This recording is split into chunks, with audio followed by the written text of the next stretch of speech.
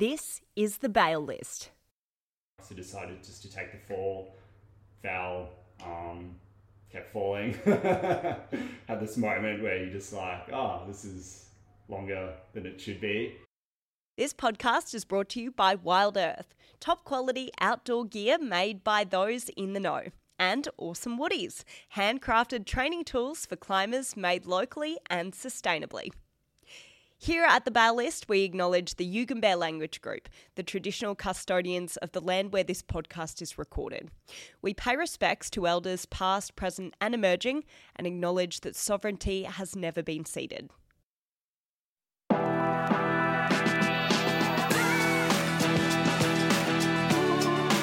This is the Bail List. Hey, I'm Nicole Rolls.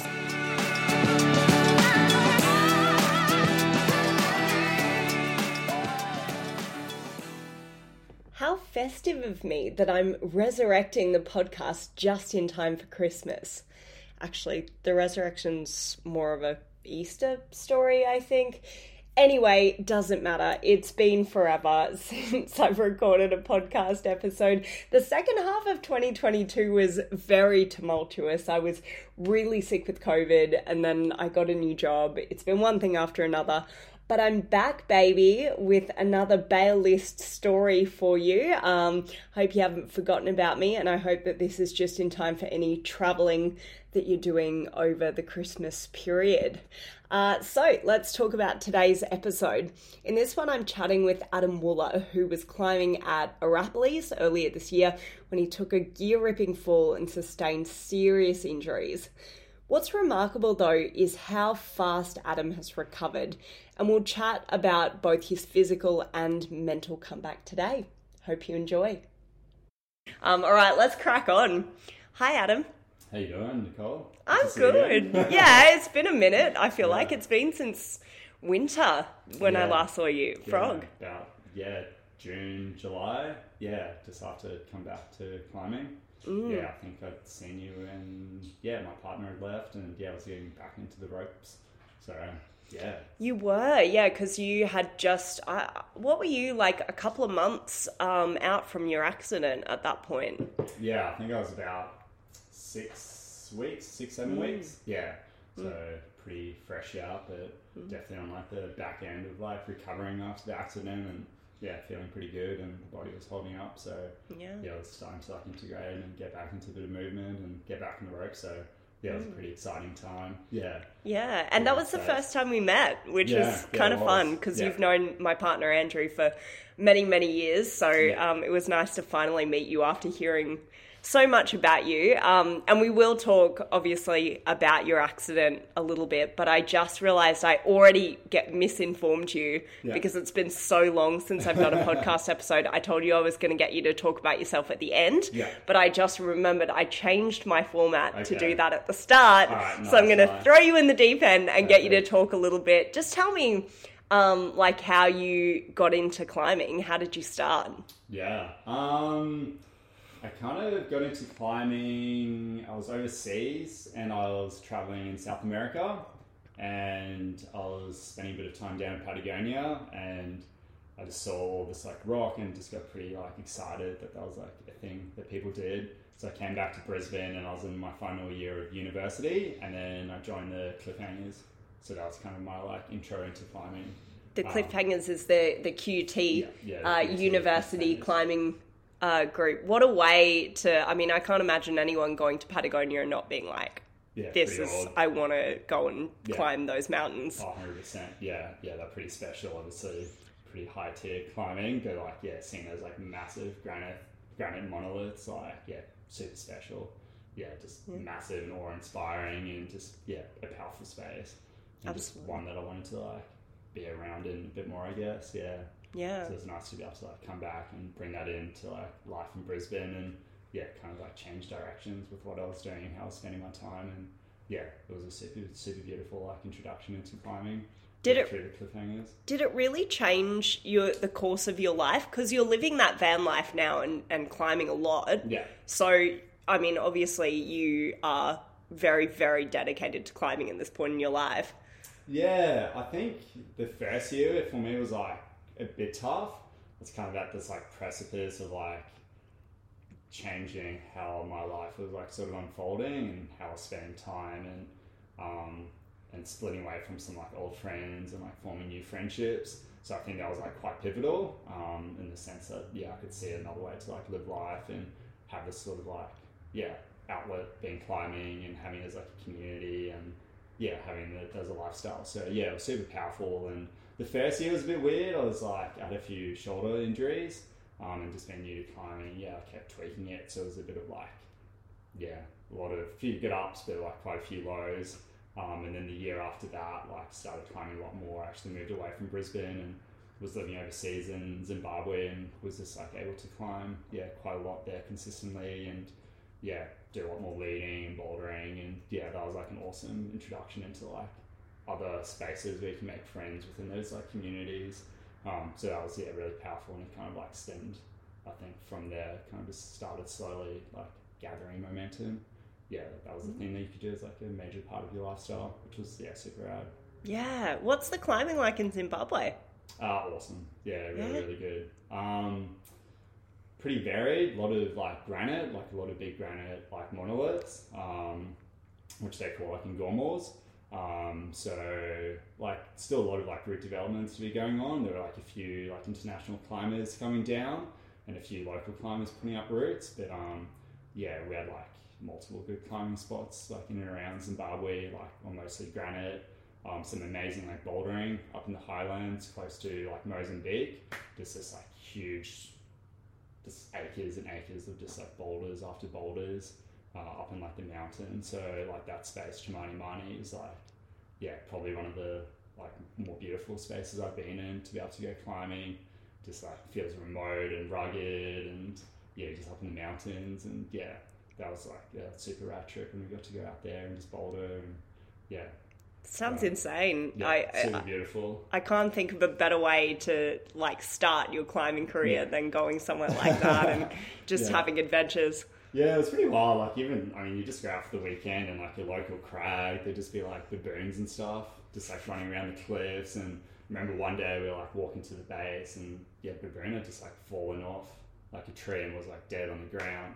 And normally they're super scary creatures. Like I remember as a child, because I grew up in South Africa, and there was this one experience where like a troop of baboons came out of the mountains, and just like my dad got like our family into the car, and these baboons just like got into the boot and were just like pulling out like food, and like you just seeing their like fangs, and they're like super muscly and these big like red butts and just like pretty vicious looking creatures. And then be able to like look at one like there, and these things were just like huge, like massive like fangs and sizes, and this must have been like, I don't know, probably old age or something, or got in a fight, or That's crazy. Wow, full on.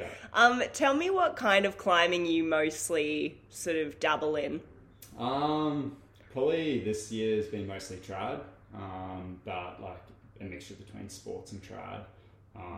Intro is probably a lot more sports climbing, and then over the last like year and a half has been more trad, I guess, orientated, and this year especially being in the van and spending a lot of time at Arapiles.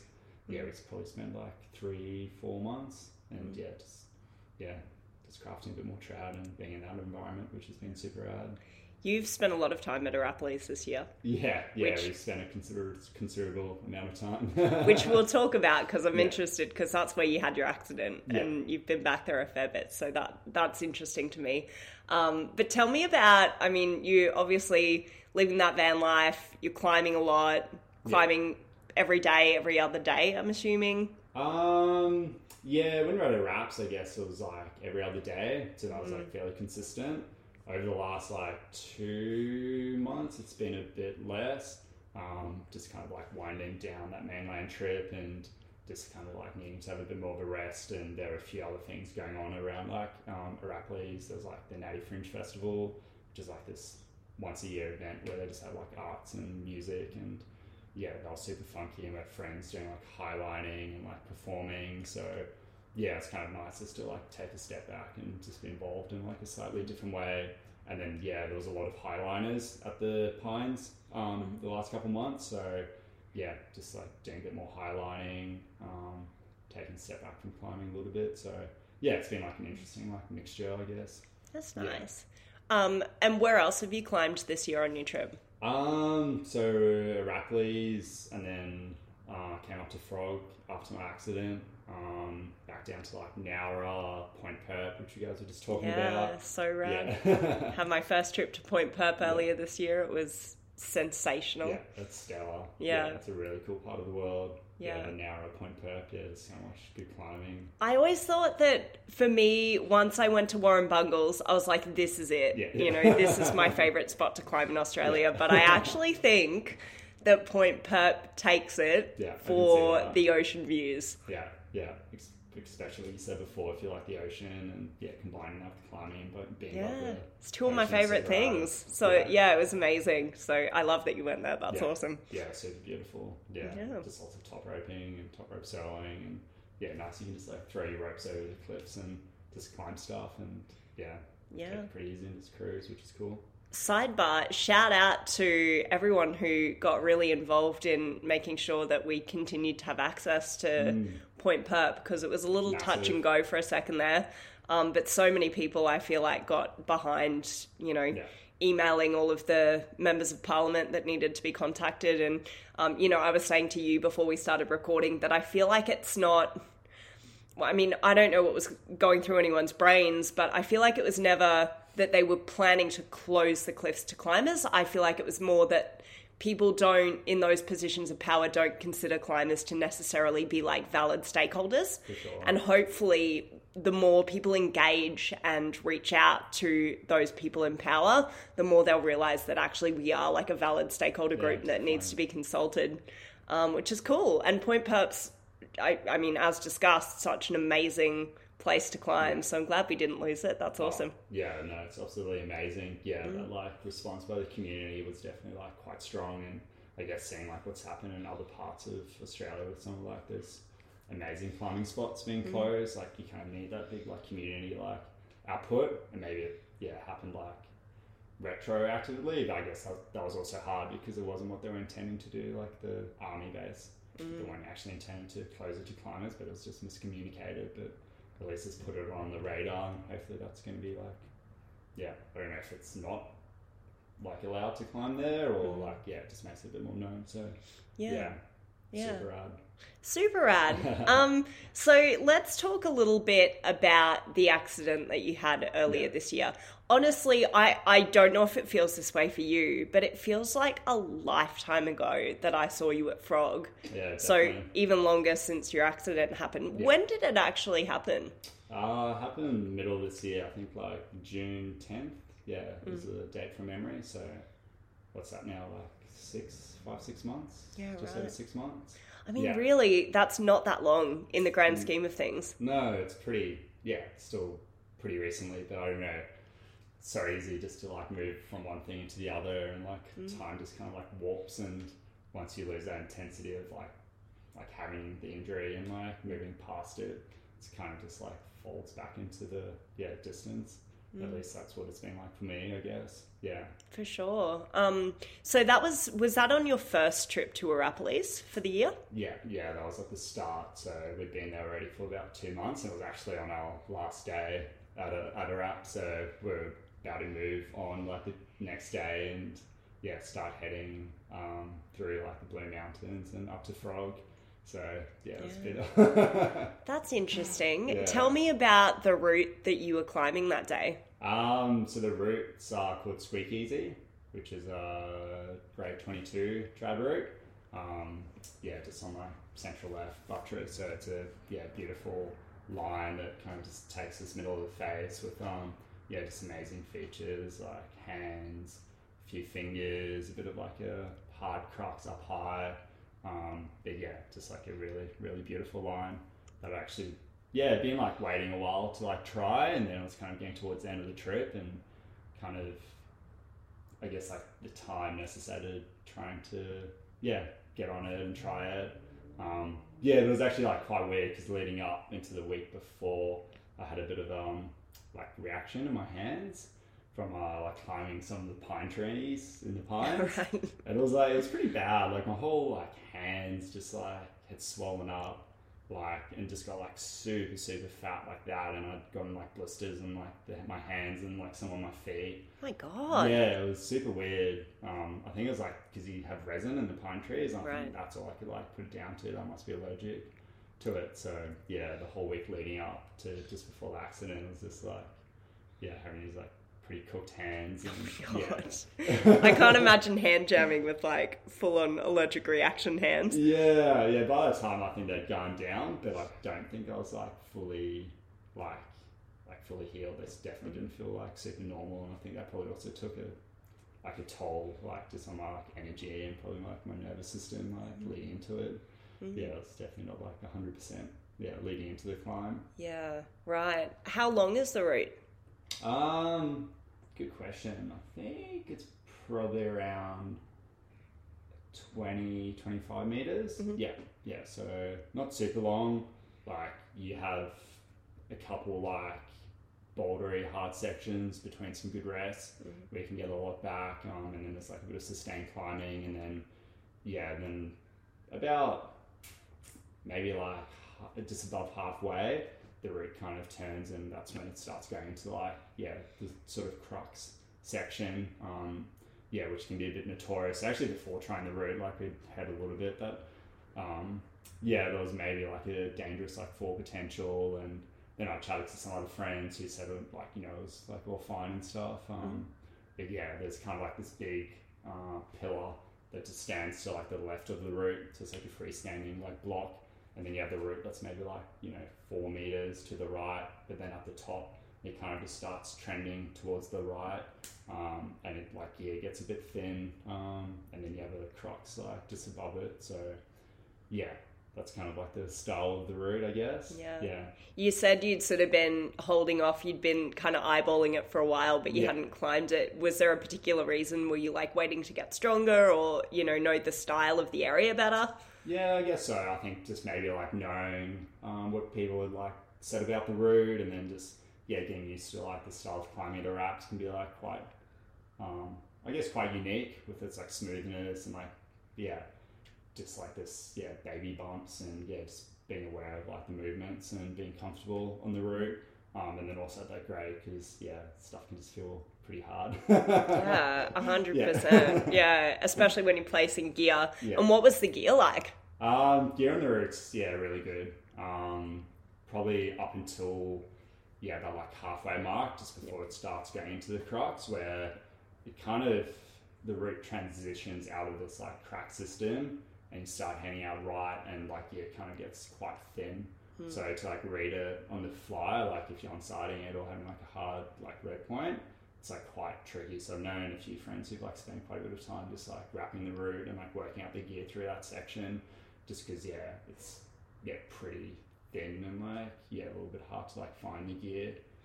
So especially when you're like a bit pumping out, working hard. And was that your approach? Did you like wrap the route or anything, or were you trying to on-site? The first time I went for the on-site, and I got about like to one of the first slowdown cruxes, which actually had heard a friend who'd like fallen from that spot and had hit the ground. And the gear's like pretty good through that section, but like a little bit thin and technical, and you're pulling like quite hard moves, and a few like little technical finger locks, but so kind of like had an on-site burn and tried that, and then came down. My partner went up, and she had a really good burn, and got pretty much through the crux, and then fell, and then sent it next burn. So, super strong. Nice. Super rad to see. And we're also trying it like late in the afternoon, so I think just being able to like figure out like the gear in that at that time of day, especially with like really small thin RPs, like really small wires, you have to be like pretty like open to like finding these like little positions to place gear. So it was a little bit technical, both like the climbing and then finding the gear through that section. Do you find that hard? What's your kind of experience level like with placing gear? Because I know especially with stuff like that where it's not super obvious, that like experience really pays off, right? Yeah. I think like all the routes that I had tried at Arapiles before that maybe didn't have that same like thinness. and same like technical aspect of like being able to find gear. And I'd heard stories of people just like running it out because you get a really like bomber, like number 2 can. And I think I've heard people just like punching it out for like 3-4 meters and then like getting a piece like near at the crux or like just trying the crux. So I think that was probably like unique in the sense that I maybe hadn't like tried as many routes that like had that like finesse to it. And then also I took a bit of like the beta from like the gear that my partner had placed. Which there was some stuff that like, after I tried it again, when I came back to Raps like a couple months later, that I found like, just new gear that was like pretty accessible to like place and just made it a bit safer. Because we had a friend who was like trying it a lot. At the time we went back and she was just like trying to dial it and just like find all the extra gear and just really make it safe for her. So it was interesting seeing like her work that process and find all the pieces. That's a good idea. So when you on the burn where you had your accident, just sort of take me through the experience of starting up from the ground. So it was like it was our last day, I guess, at Arapiles. And it was a bit of a weird day, like weather-wise. I think like that period leading in, it just been like raining quite a bit. So kind of it was leading into winter, so it kind of was like impinging a lot on like climbing psych. Just like you'd have pockets where you could get out during the day and then it would like rain. And we weren't even like sure we were going to get out that day to climb because it was just like raining and then clear and rain and clear. So we ended up getting out and I tried the route, but kind of from the get-go, I just like didn't feel great. Like both mentally, I don't think I was like tapped into the process of like trying a hard red point, and then also physically, I think from like having like my hands like messed up the week before, and then having a few burns on it a few days before. I think I was just like quite like overworked, and like even some sections where normally they felt like relatively easy.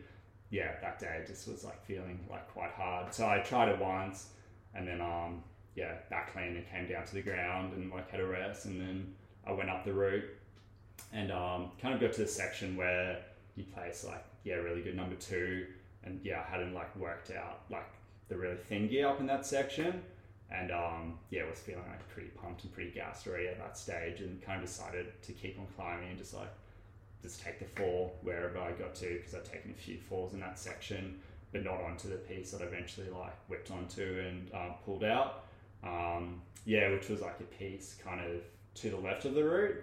So it's something when like my partner and I were first climbing it, she'd found this like pocket out to the left, which was like a bit higher than like the last like really good number 2 place. And it's kind of like a weird feature where it's like this pocket that just like opened out at the back, but I didn't really know that at the time. Right. So I'd placed like a totem that I think I'd either pushed too far in or walked in, and that must have like butterflied, and I didn't know that at the time, but kept climbing the route and got to just before the crux, and it was just super pumped, and just was like, I'm not going to be able to move through the crux, so decided just to take the fall, fell, kept falling. Had this moment where you just like, this is longer than it should be, and I don't think I realised that I actually had pulled that piece, and then ended up taking just like quite a big swinging fall into that like freestanding pillar that was like to the left of the route, and hit that side on into like my sacrum, lower back, and that was probably like maybe like 6-7 meters, so it was a pretty like decent fall. The impact was like pretty hard. I definitely felt it like rock through my body, and didn't like notice it like any like severe pain, but it was enough where I was just like straight to like my belay, just like to get me down, and just got down to the bottom of the route, and he just put me like lying down, and then we made the phone call to get like emergency like response in, because it was a pretty severe fall, and then at that time I could kind of feel like a few like pains and stuff going down through my leg, and the pain was like a little bit intense, and just obviously being in an outdoor setting and doing a few like wilderness first aid courses, the immediate reaction is just like put the person down and just like don't mess around. Just being in that area of like lower back and stuff, and not really knowing it feels like further damage and stuff.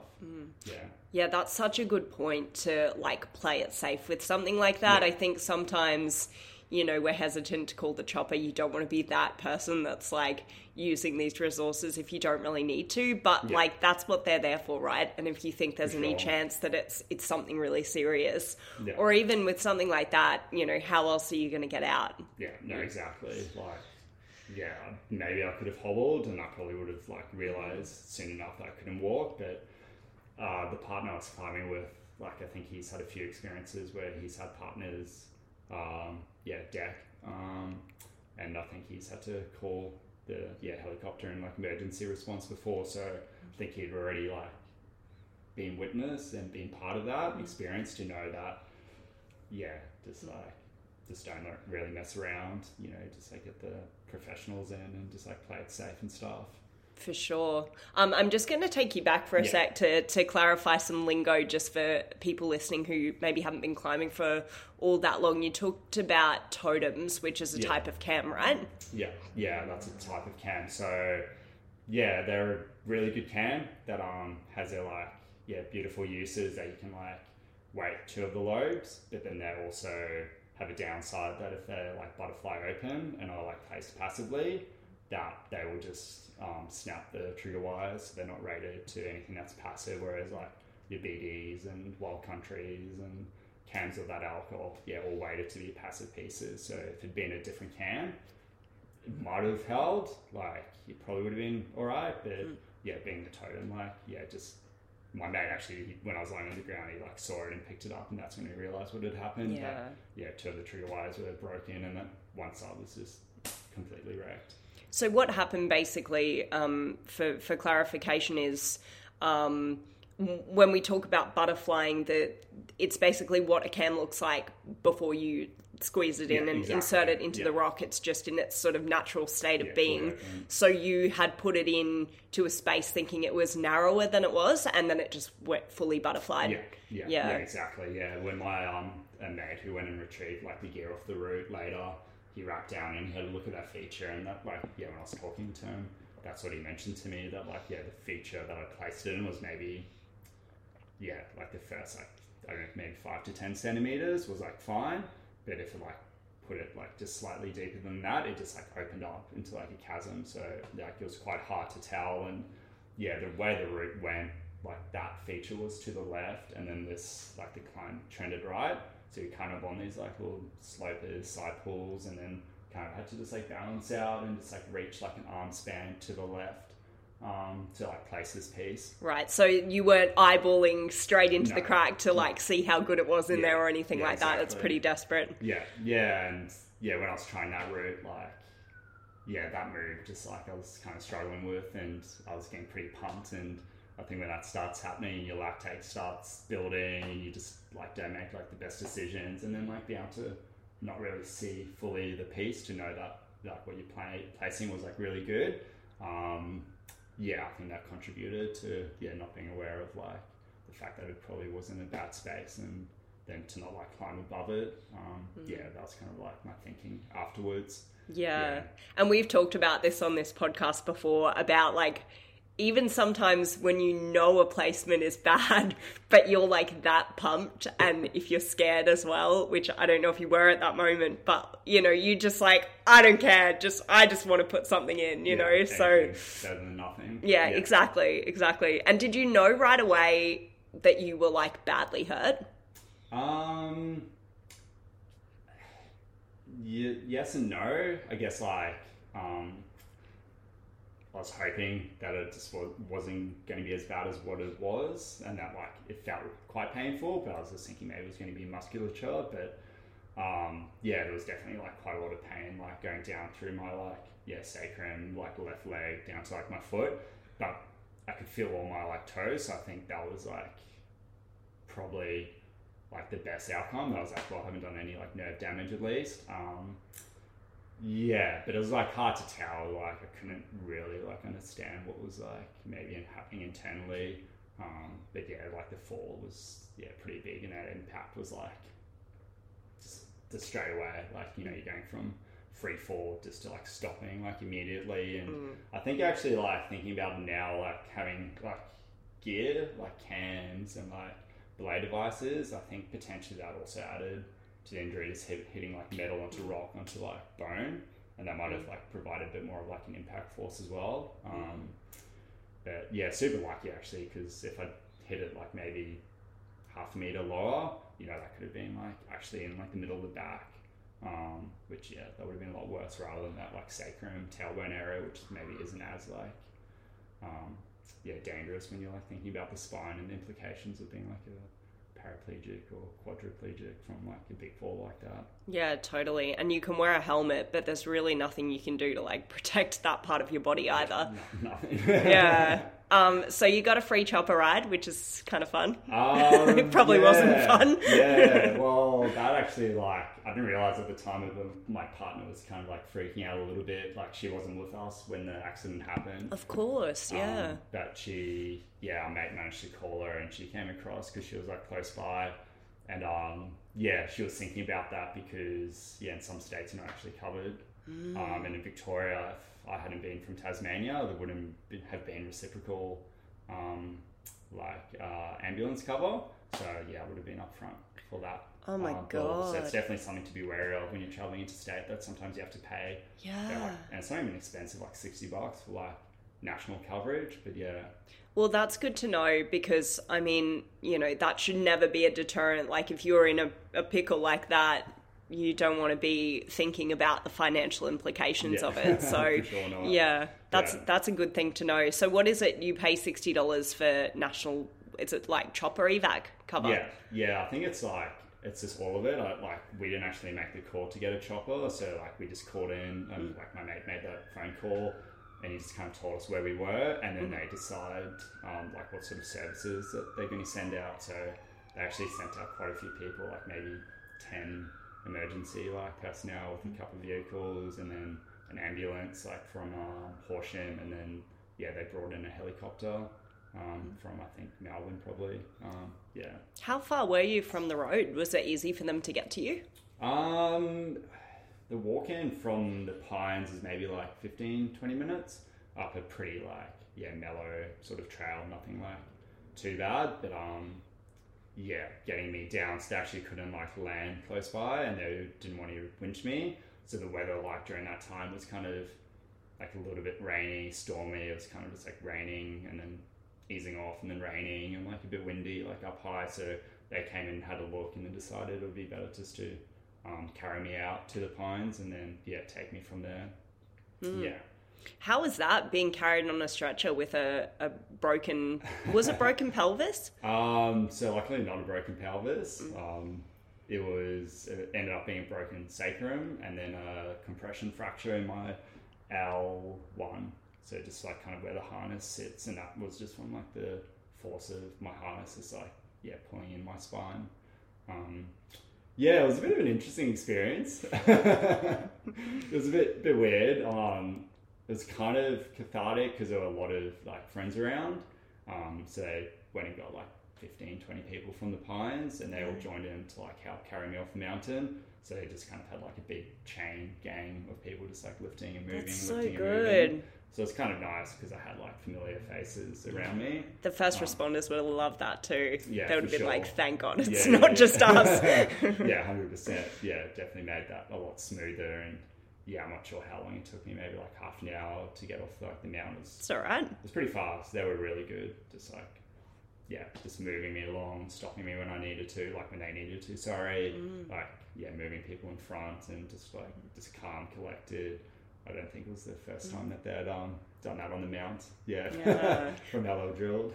It would have been pretty like horrifically painful for you because it would have been a bit of a bumpy ride with broken bones. Yeah, they gave me a lot of fentanyl, so I was pretty dosed up. They gave me heaps. Like, I don't know what the amounts were, but I definitely got like quite a lot before being moved and stuff, and just like getting me onto like the stretcher. That's probably like the most painful like part, just rolling out of like the harness and getting out of that, and then getting onto the stretcher. But like once I was on the stretcher, because they're so like compact, those like they have you strapped in and you're just like dead still, and that was actually probably the most comfortable part of the whole like sort of ordeal and being moved. And you were tripping balls at that point, I would assume. But do you remember thinking anything? Were you thinking about like what that would do to your climbing or anything like that? Or were you just like on the green whistle at that point, basically? Yeah, just on the green whistle. I had one mate running around trying to get them to give me ketamine, which was pretty funny. He was just like messing around. But yeah, no real thoughts. I think I felt pretty bad for like my belayer. I belayed a mate like a couple months ago, and yeah, he had taken a pretty big fall and broken his foot.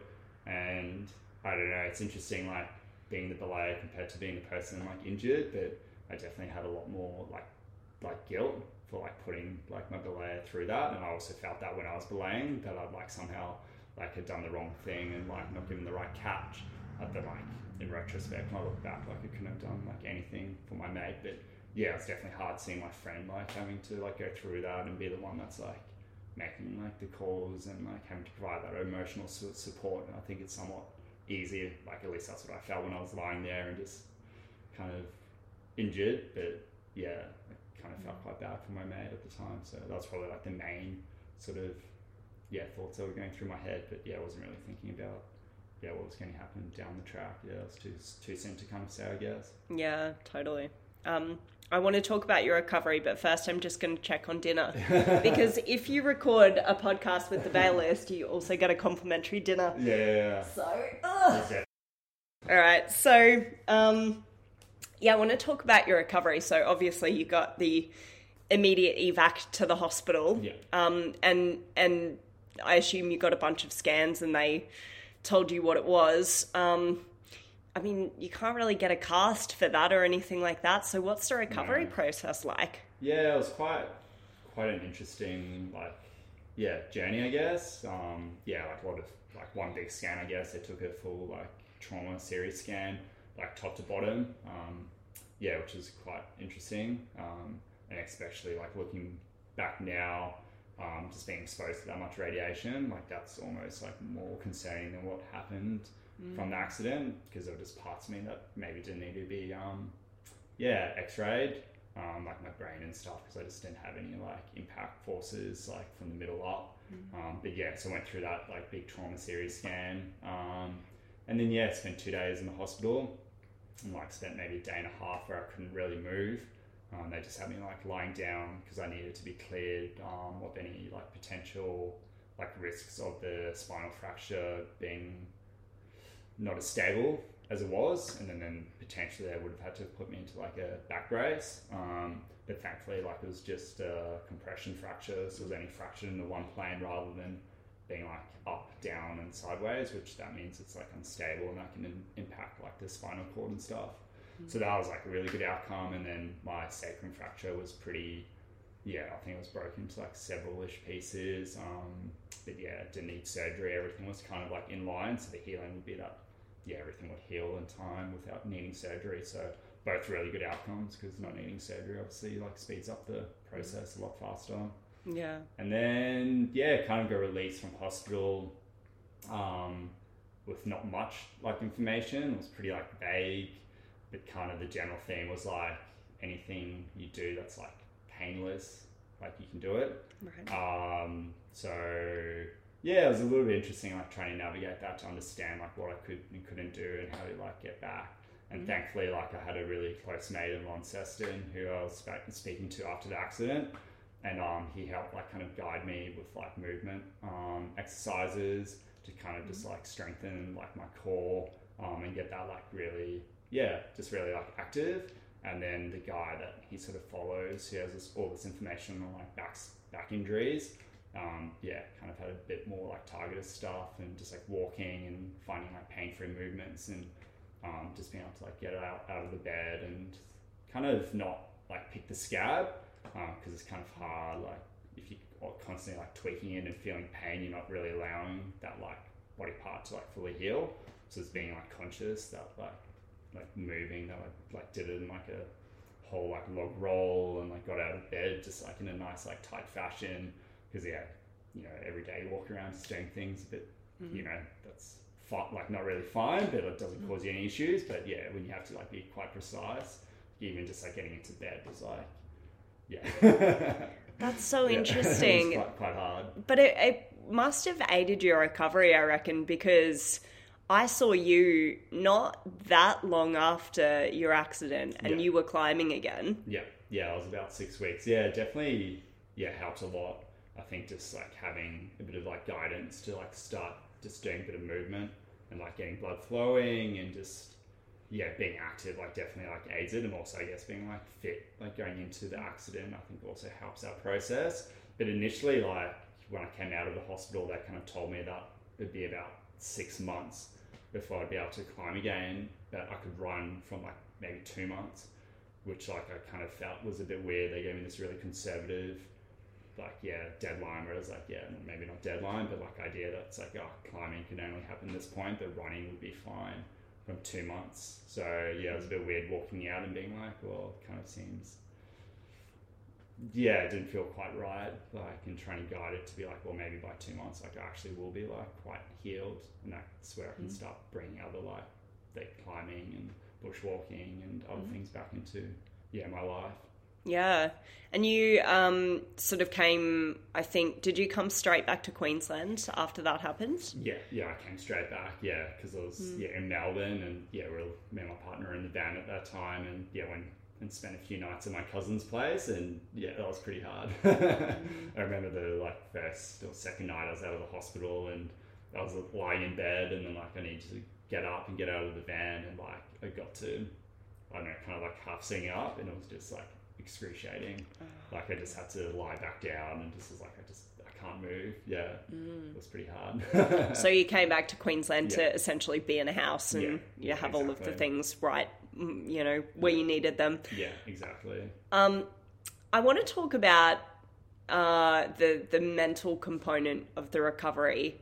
Tell me if you don't want me to keep this in.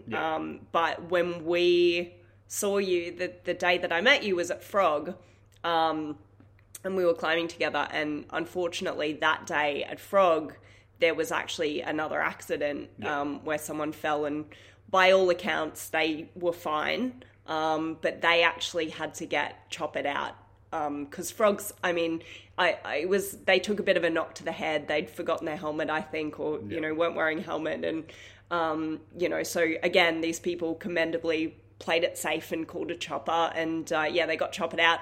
And I remember that you were actually like halfway up a route when the chopper rolled in.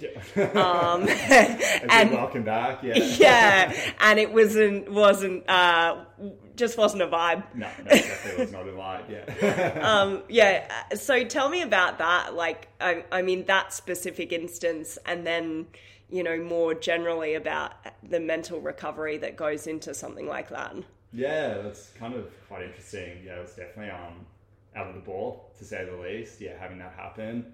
I remember being halfway up that route, or just starting, and hearing the chopper like circling, and just being like, oh, maybe like they're just doing a drill or something, and then they came back and were like hovering, and you're like, oh no, something just like feels like it's happening, or someone's had an accident. And it was kind of like two things really. Like I had mates like down that area. So it was kind of this first thought where you're just like, oh shit, like something's happened to a friend. And then secondly, it was quite an interesting experience to go through. It was almost like a bit of like a PTSD moment. I think that sound and like reverberation of like the chopper and how like loud and visceral that is, maybe just took me back to the experience of like when I had my accident and was lying there and like in the pain that I was going through, plus like the chopper, and those two, that there was maybe like a deeper like physiological like imprint. Because it kind of just like really took me back almost to that moment, and it just brought up a lot of like emotions from when my accident had happened, which was in a way kind of would have obviously preferred that whoever had their accident at that time like didn't go through it, but I think it was actually like a good experience to go through, because I think it just brought things up where I had to like sit with them and just like process it. And I also had a friend who wasn't part of the accident, but she had an accident at Arapiles like a year before as well. Yeah, I remember that. And she had the same sort of visceral like response to it. And I think that was the first time that she had also been around a chopper, a climbing crag. So it also hit her in like a similar way. So we kind of like both had to kind of just like sit with that experience and just kind of like process it at the time, which felt quite cathartic in a way to like go through that. It's a very bizarre thing as well, because I remember the crag was really busy that day, and there's like not much you can do, but at the same time it's like you feel like shit if you just keep climbing because you know something terrible has happened. But you don't want to be there either and be like looking on. So it's just like a weird, I mean, without any of that additional trauma, it's just initially a weird thing to be a part of, on the periphery of. And then to have all of that additional stuff going through your brain that you just have to deal with, and knowing that someone else is going through this thing and you understanding acutely what that feels like must be really like overwhelming. It was a bit overwhelming. I think you kind of feel a bit like helpless in that situation, because you kind of want to be like involved if necessary, but you also don't want to like crowd the space out if your help isn't necessary. So I think like going over and like seeing what was happening and seeing that there were people looking after the patient that was like on the ground, and that they did need extra help, but also just being close to the area in case emergency services needed help moving the patient, which eventually like they did. Like there was maybe like 6 or 7 people, and they moved like the person maybe like 15, 20 meters to a better spot so they could get winched out. So I think just being around the space if they needed help, so it was like, just a quick reaction to like get the person out. I think that's like kind of, it was important just to be there. But I definitely like, I remember like someone was like filming like the chopper, and that like really kind of triggered something. Like, I don't know, being in this like day and age where like we're just so like phone trigger happy. So many people were filming, and like in a way I get it, because I think there were a lot of people who didn't really even know what was going on, because I think like we thought for a while that they were doing training exercises and stuff like that, but it's crazy to see so many people filming. It's quite interesting. Like my initial reaction was like, I didn't quite like it. I think just like respecting the fact that someone could have been really like injured, and that just filming this, being like, oh, that's like cool, that's like awesome, that's like a chopper, but like thinking beyond that like someone could be like seriously like injured, and like you don't know that, and like having a bit of respect like that, like some like deeper stuff could be going down, and it's like I can get the reaction, but I think it was quite interesting to like note that. But it was quite an intense welcome back to climbing. Because was that your first time climbing again? That was my first day back, I think. Or one of the there was the first day back at Frog. I think I might have gone out climbing with my partner the week before. But it was one of the first few. So unlucky. And you were on lead. I mean, you were climbing something that would have been really easy for you, but you were like on lead at the time, and I think it was on top rope. Oh, were you top roping? Right. Keeping it light. Keeping it safe. But still, that must have been very intense. Do you think in the long run that like helped or hurt your recovery mentally? I think helped. My sort of like brain, I don't hold on to things too deeply, so even throughout like the initial like acute stage of healing, I guess there were moments where you kind of like get negative on yourself for like having that whole experience happen, but definitely doesn't help in like the long term of being able to move past that and like learn from like the incident if you keep like berating yourself. But I kind of like moved on somewhat quickly, that I didn't hold on to like the experience too deeply and didn't let that like throw me into a negative space. And when I started climbing again, there didn't feel like there was any like flashbacks to like the experience or like any like trepidation about like climbing. And then having that experience, which was like quite powerful, like happened, I think was a good thing to be able to like sit with what was going on like a deeper level, because unless the chopper and the noise and like the feelings and the sounds were there, like that throwback to when I'd injured myself, I don't think would have happened. So I think that helped clear some like really like deeper level stuff, which was I think positive in the long run. I mean, I only saw that like one brief snapshot into your recovery in that moment, but I actually thought that you were really conscious of your mental health and you were really in tune with what your needs were. Like you immediately, I can't remember if I was belaying you or if Andrew was, but you were immediately like, you know, I'm coming down. This is not, this is not the moment for me to be doing this. Yeah. And then immediately you were also like, I'm also not climbing for the rest of the day, but I'm also not leaving the crag either. Like it was just, I could tell that you kind of knew exactly what you needed to do. Yeah. And I thought that was really impressive. Yeah, thanks. Yeah, it was, I guess taking a step back from climbing and, you know, it's sometimes you have those moments where it's like, what is like, you know, why do we climb? You know, when something like big like that happens, you're just like, well, this is pointless. It's like what does it matter if I could go up this route? So like coming down kind of felt like the natural decision, and then making sure that my like mates were fine, and I guess that the other person was fine, and that they didn't need any like extra help. And then I think just being around people, like being around my friend that was having like a similar experience, I think that was quite like important to like be there, and like we just gave each other a big hug, and we're just like checking in to make sure that we're both like all right, and then. Yeah, and then just being around friends. Yeah, I think that was important. Like just hang out with you guys, like at the base of the crag, and then I think towards the end of the day, like it felt kind of was like, all right, like I kind of do want to just jump on a rope and just like move a little bit, and yeah, that also felt quite like just natural to like move through that. But yeah. Can I ask you about your friend recently who had a similar accident? Yeah. Because you said that sort of brought up a similar kind of emotional battle as well for you. Yeah, it was a bit, super unfortunate because I was also it was the first day that I got him back to Arapiles. Oh God. Yeah. And their accident hadn't happened on that day, but it happened about a week before. And I'd been chatting to a mate earlier, and he'd been telling me about how he helped someone off the mountain that had had a bad fall, and pulled some gear from like 4 or 5 meters and then hit the ground. And then I was just messaging my mate afterwards, who was meant to be in the Pines at the time, and I ended up finding out through him that he was a person that had had the accident, and also broke some ribs, maybe fractured it. His like L or T10 or something, or L1.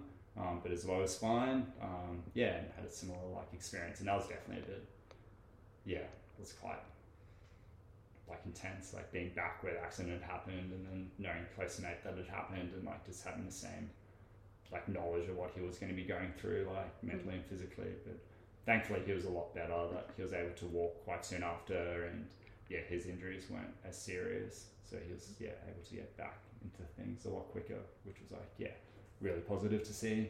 That's really good. Yeah. Are you comfy over there? Okay, just adjusting. We're sitting on the floor. And what was it like going back to Arapiles and climbing there again after your accident? It was.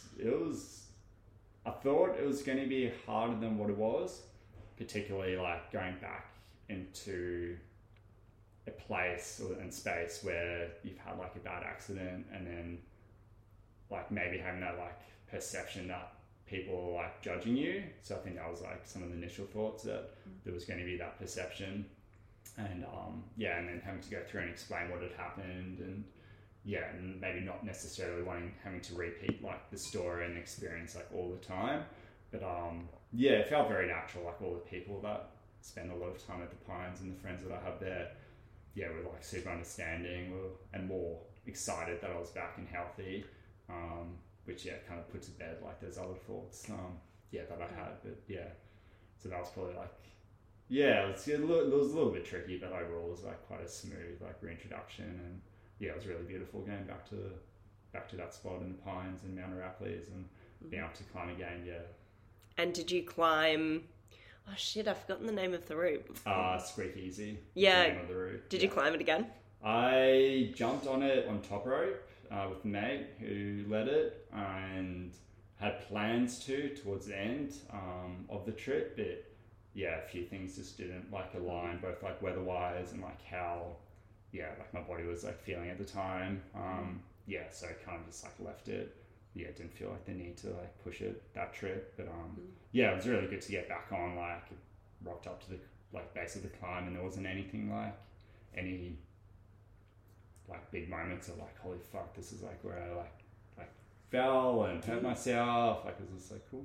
Just felt like another route in a way, but that also could have been completely different if I jumped on lead, you know. Yeah. Is it unfinished business for you? Do you think you will go back and try and send it? I reckon so. It's a beautiful route. Yeah. And yeah, I had my friend, who'd been working it, and when I jumped on top rope, I found more gear. So just like, it felt a lot safer and didn't feel as like imposing. And when I tried it again, it just didn't feel as like hard compared to like the last time that I'd been on it. So yeah, I think as well to like go through that like sort of like mental like journey of like jumping on something that's like, it's both challenging and maybe a little bit scary. There is something that's like quite like enticing to that.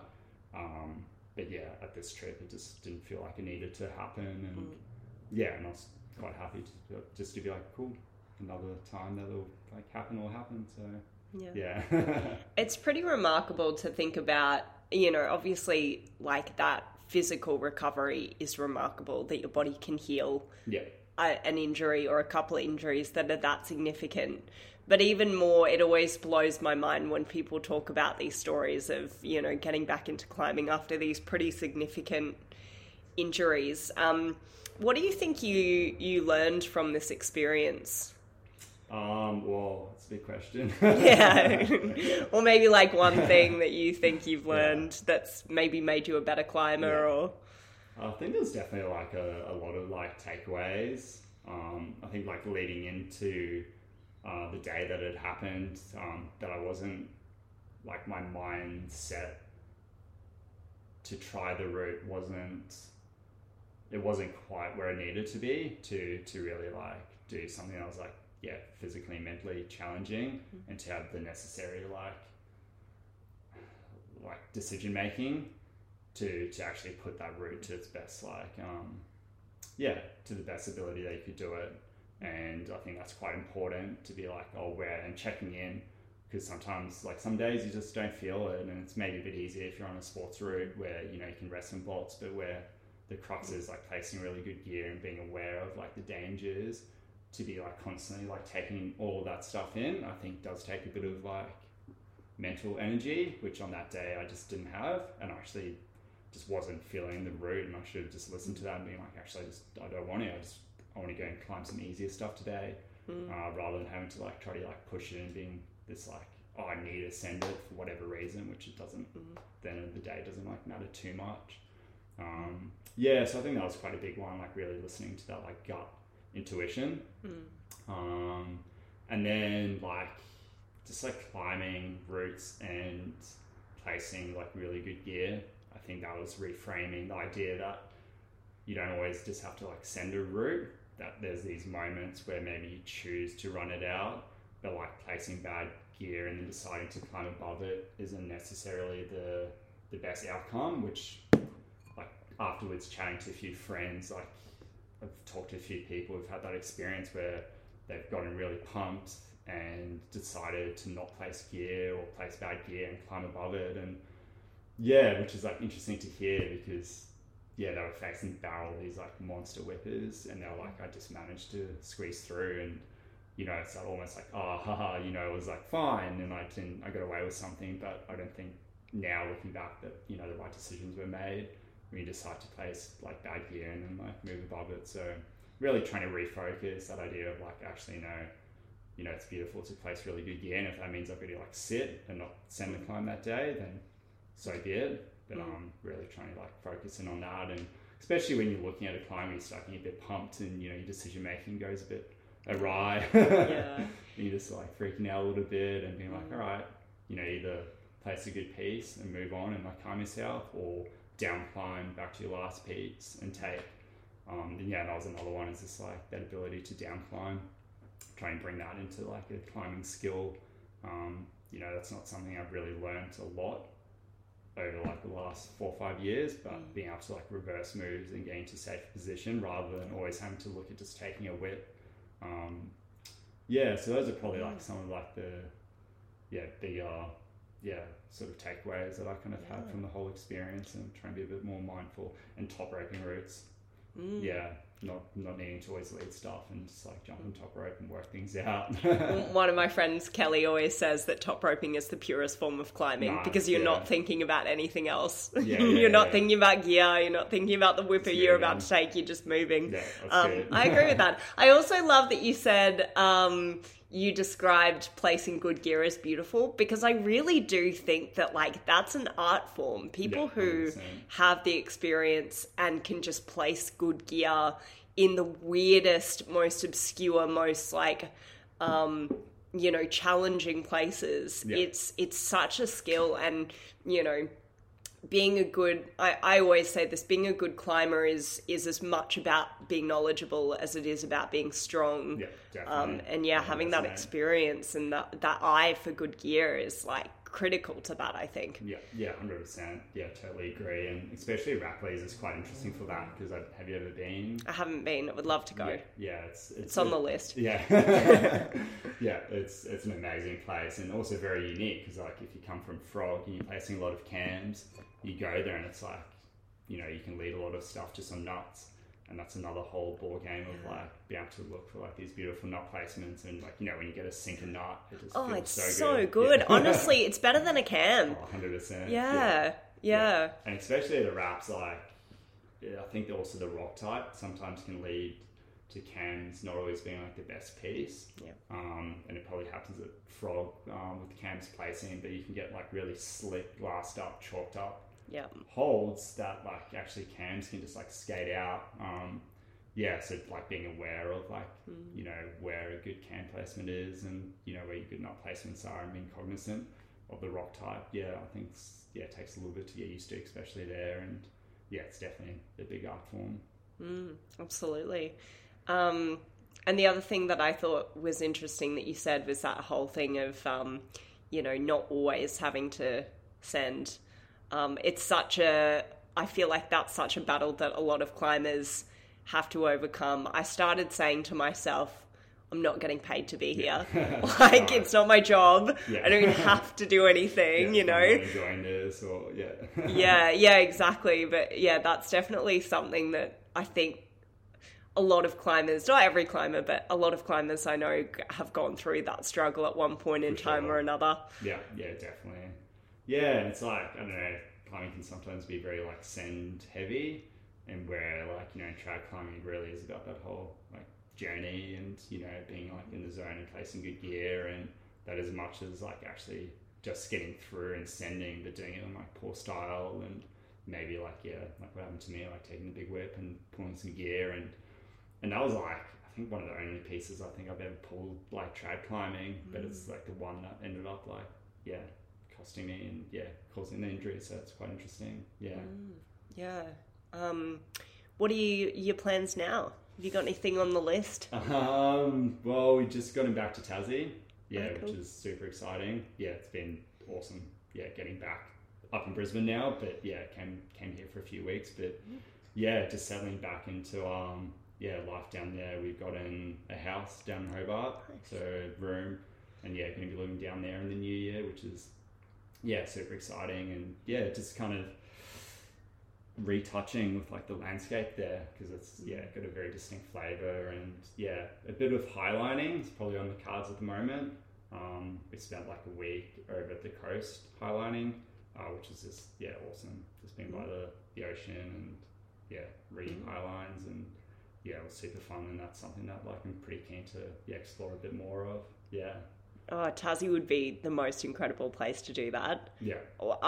We've been trying to get down to Tassie since pre-COVID, and they closed their border like 4 days before we were meant to go down there. So I look forward to coming and visiting you in Tassie. Yeah, definitely. More than welcome. It would be awesome to have you down there and show you some of the local crags. Was that 2020? 2020, March 2020. Yeah. That's interesting. I think there was a reverse for me. That's what caused me to stay in Tassie. Was the border sort of closing around other spaces. I had to make the decision to stay there or come back up to Brisbane. And now you've settled there.